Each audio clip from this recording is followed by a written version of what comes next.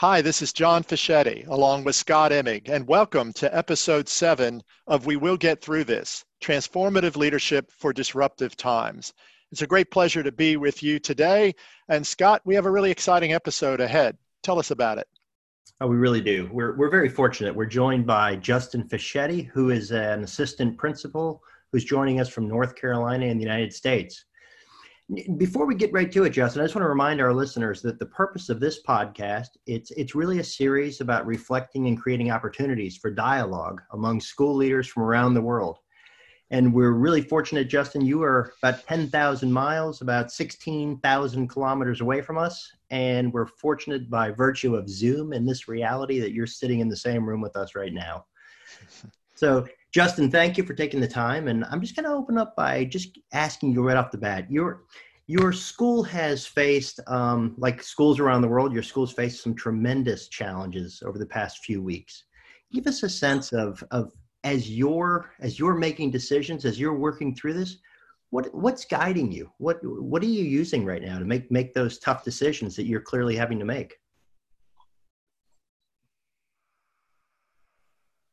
Yeah, it's really been a fascinating time here. I think, where I live, hurricanes are a fear that we face, and we've been through that many times since I've lived here, but especially been impacted as we faced one last year. And so it felt like a very slow-moving hurricane to everybody at my school. Those who follow the news, this was creeping toward us, creeping toward the United States, and all of a sudden we get a declaration that we're going to be out of school for 2 weeks, and we have to figure out, what does that mean? What is everyone going to do? And I think we are taking some direction from the state. We're taking direction from our district, and some things are just left to us to create. And then the next day, we have to take other things that have been handed down to us and reinvent there. So every day, I think there's a little bit of whiplash. I think every administrator in any school across the world really is probably feeling that with school closure. But it's a fascinating time in that, I didn't invent a lot of the things that go on in my school as a first-year assistant principal, but I've been able to help create what the online learning looks like, building handbooks and supporting our instructional technology teacher and doing professional development and helping people understand that this is basically a suspension of normal. This is not what we normally do. We can't do what we do on site in an online format with people getting sick and people taking care of their kids, their siblings. There's so many different factors. And so trying to give grace to everyone, trying to make sure we still have accountability, that we focus on critical thinking and mastery learning, but we also kind of take a step back and remember what's important, which is the most important thing is our family and our health and supporting one another. And so all of that is kind of swirling throughout the day as you make decisions and try to respond to emails and take phone calls and just try to make everybody feel a little bit more comfortable in a very hard situation. Justin, you faced equity issues in many of the leaders around the world have faced, where the assumptions that children had internet access at home and that teachers had the skill sets themselves, that every family has a laptop or even two if they have a couple of children. How have your school managed that notion? Because you have a large percentage of young people who don't come from privilege and might be struggling just to even meet the basic expectations now.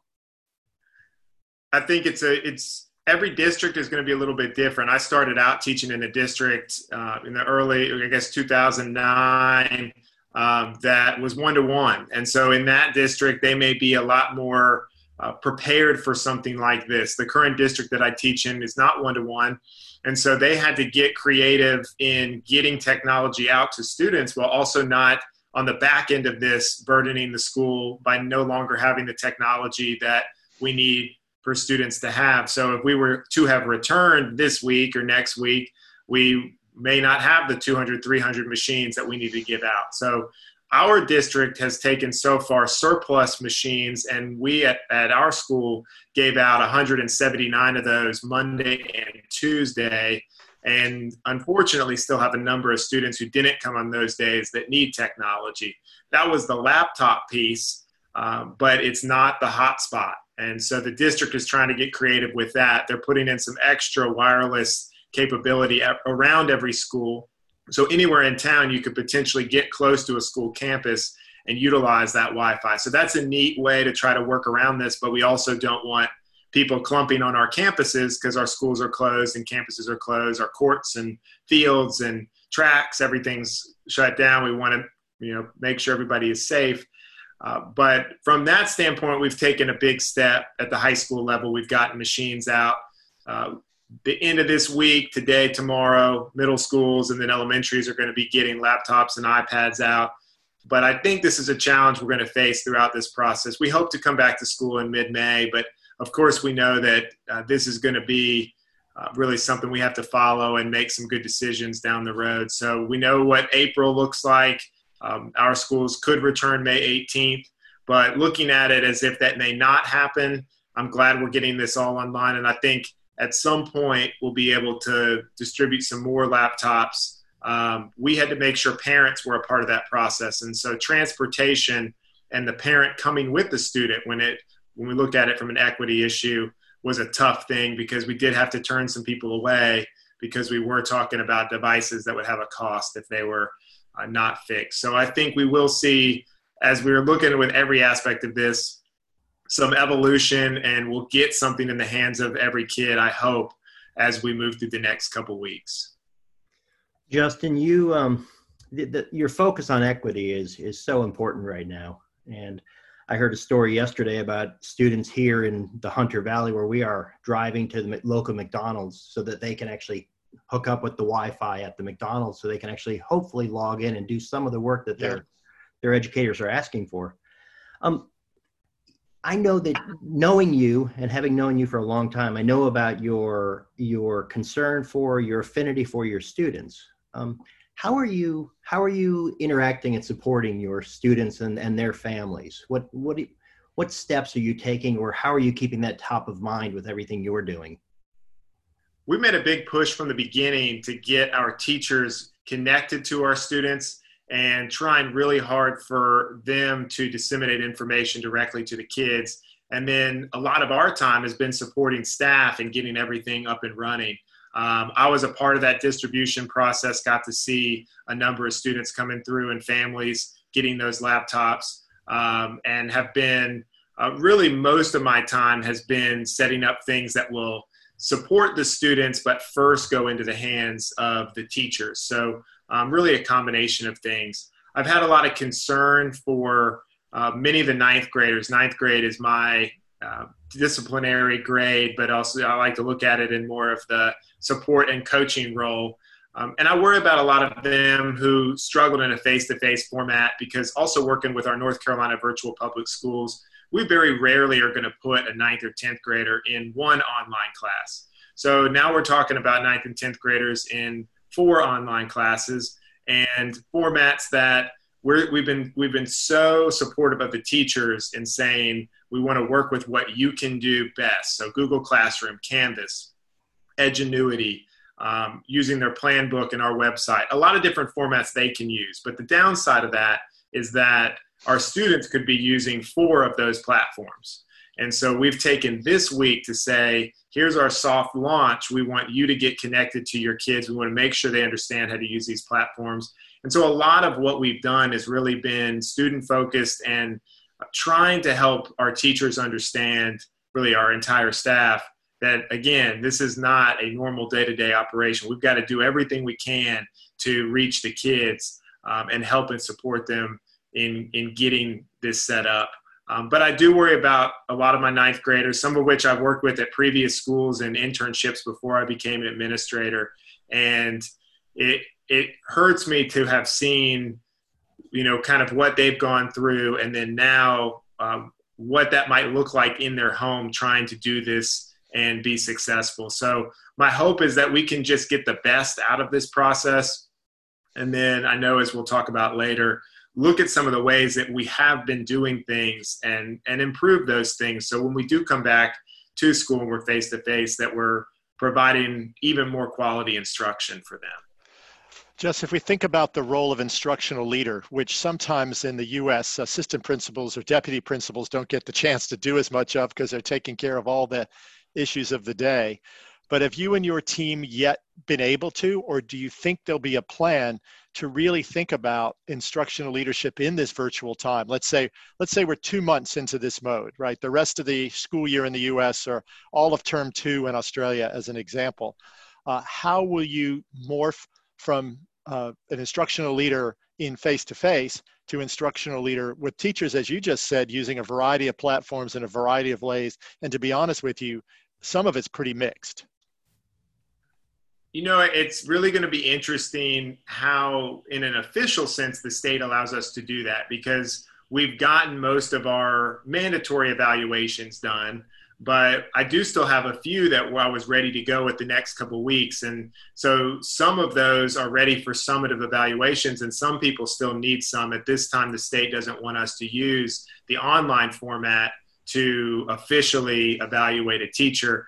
But I feel like we could go that direction, especially if we're using this whole 9 weeks. And what we've asked our teachers to do is to allow us to be Google Classroom or Canvas, tie us into it so we can see that, and potentially get in and view some of these online Zoom classes. So I know one of my teachers, our Latin teacher, has already been offering me opportunities, and I may not be able to get in all of those right now, but just to jump in and be a part of it. I jumped into a couple professional developments this week and answered some questions on grading and just kind of saw how everybody was doing. But most of what we've been able to do as we've transitioned is support teachers who have questions about what should I do? How do I even move to this? And I think what's really cool is that for teachers who weren't tech savvy, weren't inclined toward technology, they're going to have grown so much from this process. So it's one silver lining we're going to have, is that everybody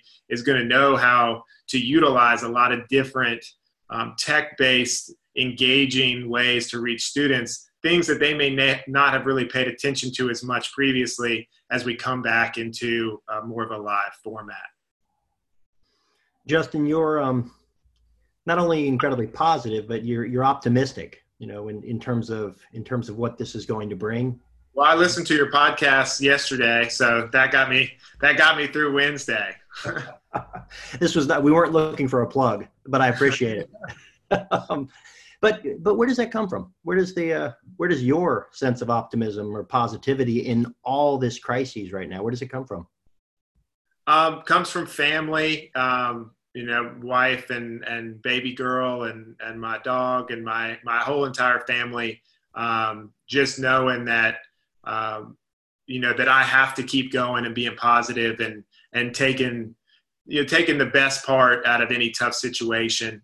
You all have talked a lot about health and wellness, and so I get out and run. And I mentioned the whiplash earlier. It has not been easy. We'll sit in these. My principal is so great. She gives us an opportunity as APs to sit and get all this information coming down from the district. And so about 3 days a week, there's an hour and a half to 2 hour Zoom sessions that include all the principals in the county. And it's great information, but it can be pretty daunting when you have one policy and procedure for last week, and then all of a sudden that changes. And how do we disseminate that to our staff? And so it's really just taking it a day at a time, but utilizing the strategies to make sure that that we take care of ourselves. So that's always been a part of what I've done, and I think I've done even better, honestly, the last few years in taking care of myself. And then I've been working with a couple of my colleagues this year that are also first-year APs, and one of the things that it's not always easy, but one of the things that I've really stuck to is I check out most nights. I'm not going to check email after this, and over here stateside it's about 8:30. I'm not going to go on my computer or phone and check work email because it's going to be there at 7:30 when I get to work. And even in the heart of what would have been an incredibly busy time for us if we were still in our normalcy, not that it hasn't been busy, but it's different. I find ways to check out and find time just for family or just for self-reflection. And I think that's really important. But opportunities like this for, I think, educators crave opportunities to talk about things and try to support one another as well. Just if we could switch now to what might be thinking about the opportunities out of this. You didn't sign up for this, no one did, right? But as a first year assistant principal and on your way to wherever this takes you, what do you see as the learning we can take? And I'll give an example. Scott and I have been talking about, we're really not sure we need schools as we've had them. We need school, but not as we did them. But as you're thinking ahead, although it's really premature, we're only in the crisis and we're not even in the aftermath of it. What do you think might change either about the role of an assistant principal, the role of a school? Do we really need to be driving buses all around our communities the same as we did? Where do you think this is going? Well, as I kind of discussed earlier, I felt like as we transitioned to the online format and we looked at expectations for people, that we needed to scale back a little bit. And so one reflection that I've had in thinking through that and seeing different leaders on Twitter and what they're saying about our priorities, and some of the things I've seen throughout my career in education, both as a student, a teacher, and now an administrator, I think we could do a little bit less and do it a lot better. I don't see more as necessarily something that's going to help us. More standardized testing, more time in school. I think the more should be some of the things we're not doing as much. The social emotional piece, more physical activity, more opportunity to engage our community, more time with our families, reading and writing, and more focus on the benefits and the importance of education. So that's one piece that I think we'll see. Now, if that changes, I'm an advocate of like a teacher workday every 2 weeks. That might not be feasible, but you look at some of the ways that we could get creative with a calendar to take some of the stress and burden off of not only my staff members, but also students. We get into, again, right now would have been up to next week is our spring break, a very intense time. And then May for us is that as well, kind of like August and September into October, very few breaks. People get into that burnout mode. There's really an opportunity to get more quality out of what we're doing. And so that's big picture, I think, what I would like to look for. Yeah, you in your teaching career, you're a master teacher and taught both regular courses at the standard level as well as advanced placement. And you know how to teach a broad array of content over a period of time called a semester or a year. Do you think because there's a test we have to get our students ready for, and you had great success with lots of levels of kids. But one of the things Scott and I think is we might be able to push that we back away from trying to cover the breadth and really think about learning more deeply. You started to go there by the other disciplines, the emotional and the social, and particularly the physical components. Do you think we might be able to, even in these advanced subjects, to be able to say, why don't we teach really deeply? Because width just gets us running around covering stuff and kids don't really remember it anyway. And for our kids on the lower end of their academic success, we've turned them completely out because they just don't learn that way. Do you think a new model of school that goes deep is possible, even at a fairly contemporary, traditional like school that your school is, where it looks a lot like school did a long time ago?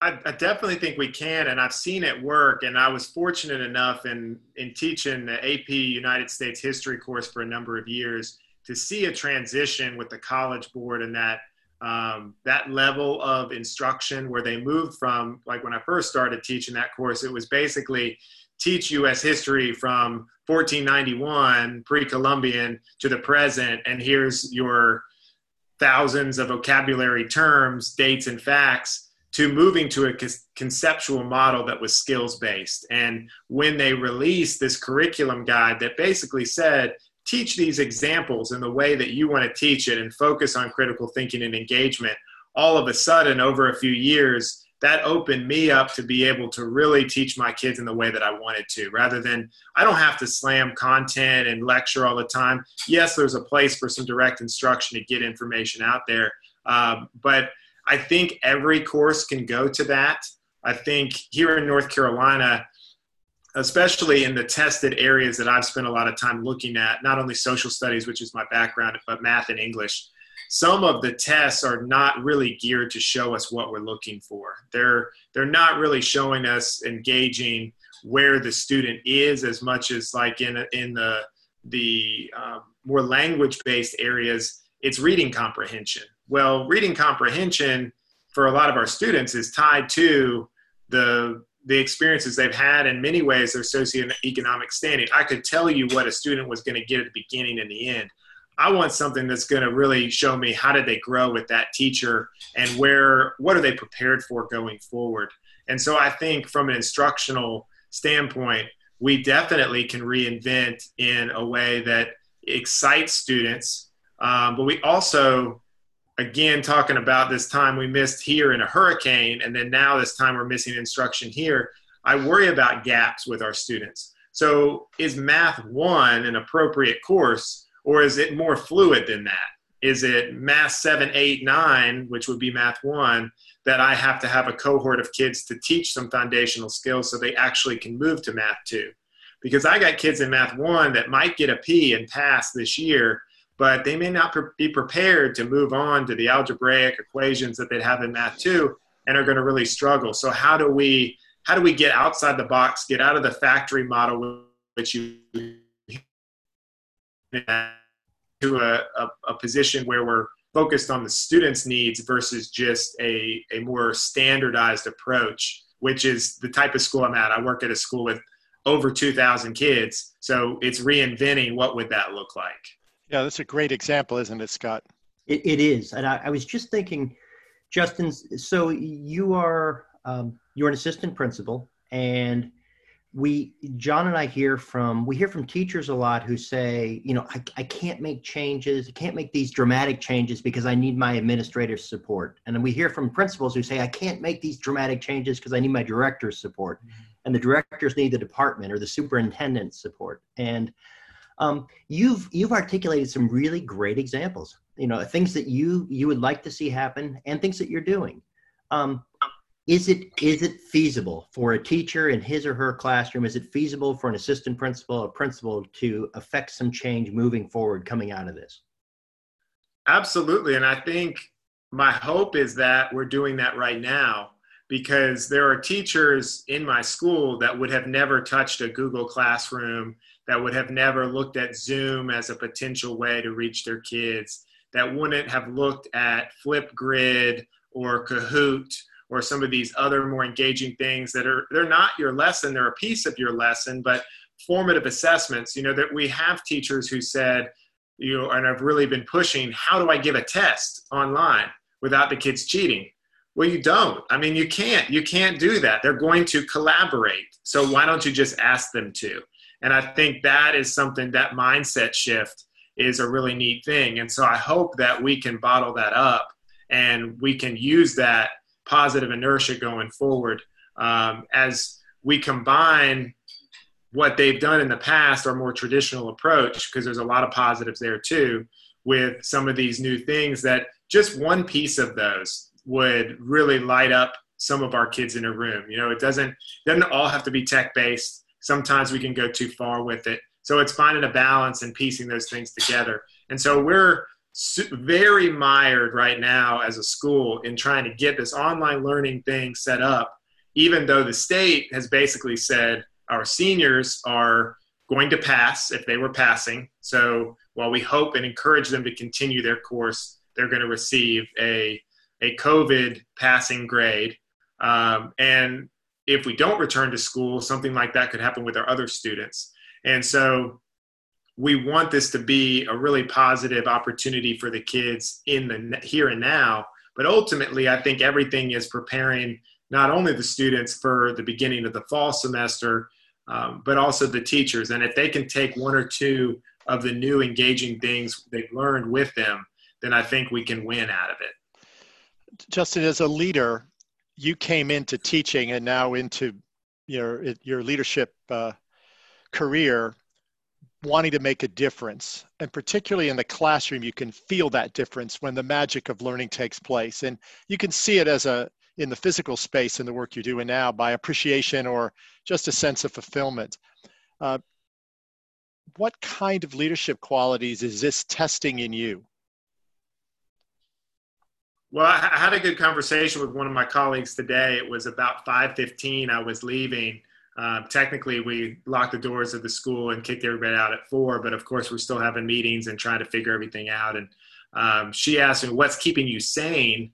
And I think what is day to day is being able to be productive. So I've enjoyed building a new staff handbook, and one of my colleagues helped create the virtual schedule that we'll be using.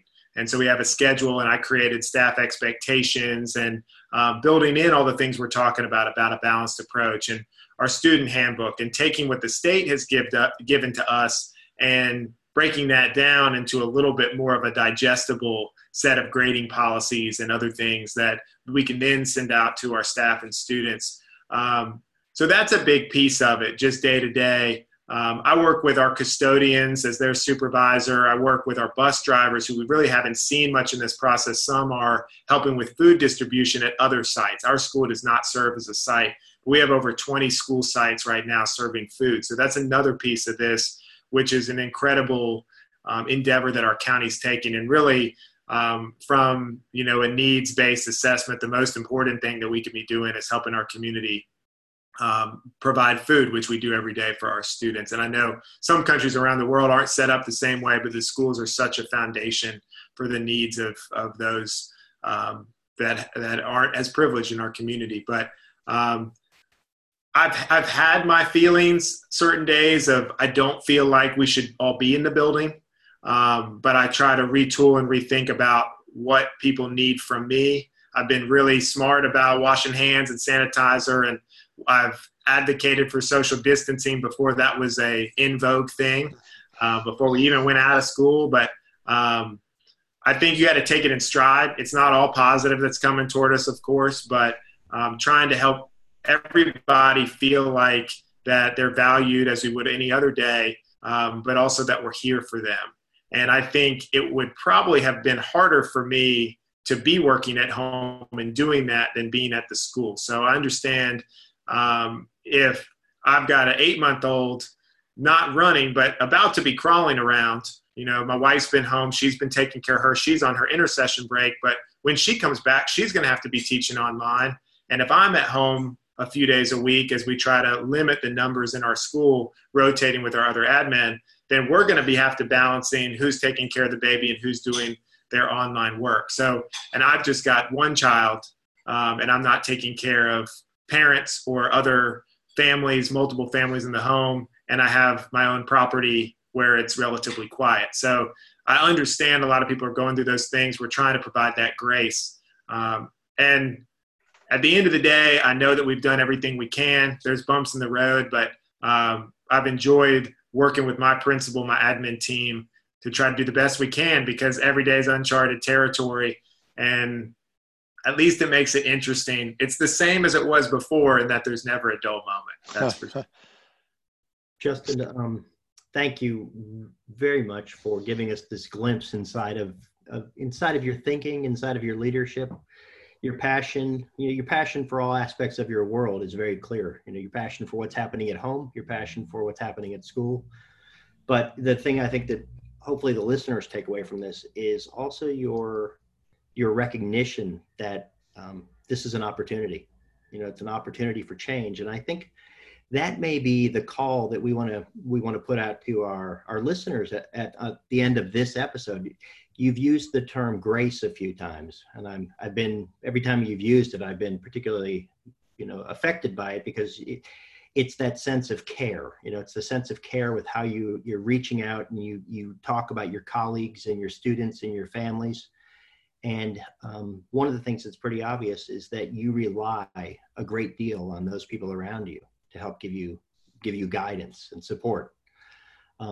So, John, I think one of the things that it would be wonderful to have our listeners consider doing on the heels of this is reaching out to a colleague, reach out to the one colleague that perhaps that they see as their touchstone, and reach out to that person and perhaps engage in a conversation today about where we are and where we could be going. I totally agree, Scott. And Justin, there's a pedagogy in teaching that you used, and Scott and I are going to recommend it for your team and for all the listeners and their teams. And that's that you try to catch kids being good. So a lot of times we only report to parents when something goes wrong. We only communicate to the community when there's a crisis. But I wonder if we can't take that metaphor and ask all the principals and deputy principals around the world to try to catch a couple of teachers being good, to send them a note. Hey, I really appreciate it. I was able to pop into your class, or I know how hard you've been working. Thank you. And really reach out and try to do that 3 a day minimum. And across a couple of weeks, you touch everybody. This is a chance to connect and to care, as you so rightfully said. And I think if that's a task we can ask each person to modify. There's no actual assessment task. Nothing is going to be marked for this, but I think we'd really like to make this a call to action. Reach out to a colleague. Let's make it 3 a day. And in your leadership role, thank them for what they're doing. If you do it as a carte blanche email to everyone, people receive it as a generic thing. Justin, your remarkable career has only just started. And what we do is appreciate what you and the leaders are doing all around the world. This is a crazy time. I think on the other side of that, we can make it really better because we can appreciate the human interaction that comes from being in a place called school. If we go back to running around to try to have testing centers instead of learning centers, I'm actually worried this will be for naught. And so I would hope the challenge that you might bring to your leadership is when we come back, we're going to take that vision of your school that's on the webpage or in the district manual. We're going to pull it out and say, we've been trying at this, but we've been trying at it playing by a lot of different rules. What if we tried to personalize education for every child? We went deeper in the curriculum. We didn't go wider. We let the test be the result, not the purpose, and see what that looks like. And some of your teachers will have some ways they're doing that now that they could keep doing. And others will say, I don't have to get to chapter 26 by the end of the year. You know what? Let's teach what we teach really well and care about our families and our children. Your role today has been terrific. I know we'll get lots of great feedback on the podcast. This has been episode 7 of We Will Get Through This. And Scott, give us some final words to take us out. Well, thank you, Justin Fischetti, for your grace, for sharing your time with us. And thank you, listeners. And get out there and make a difference. Yep. Justin, thank you. We really appreciate you, and we'll talk soon. Thank you.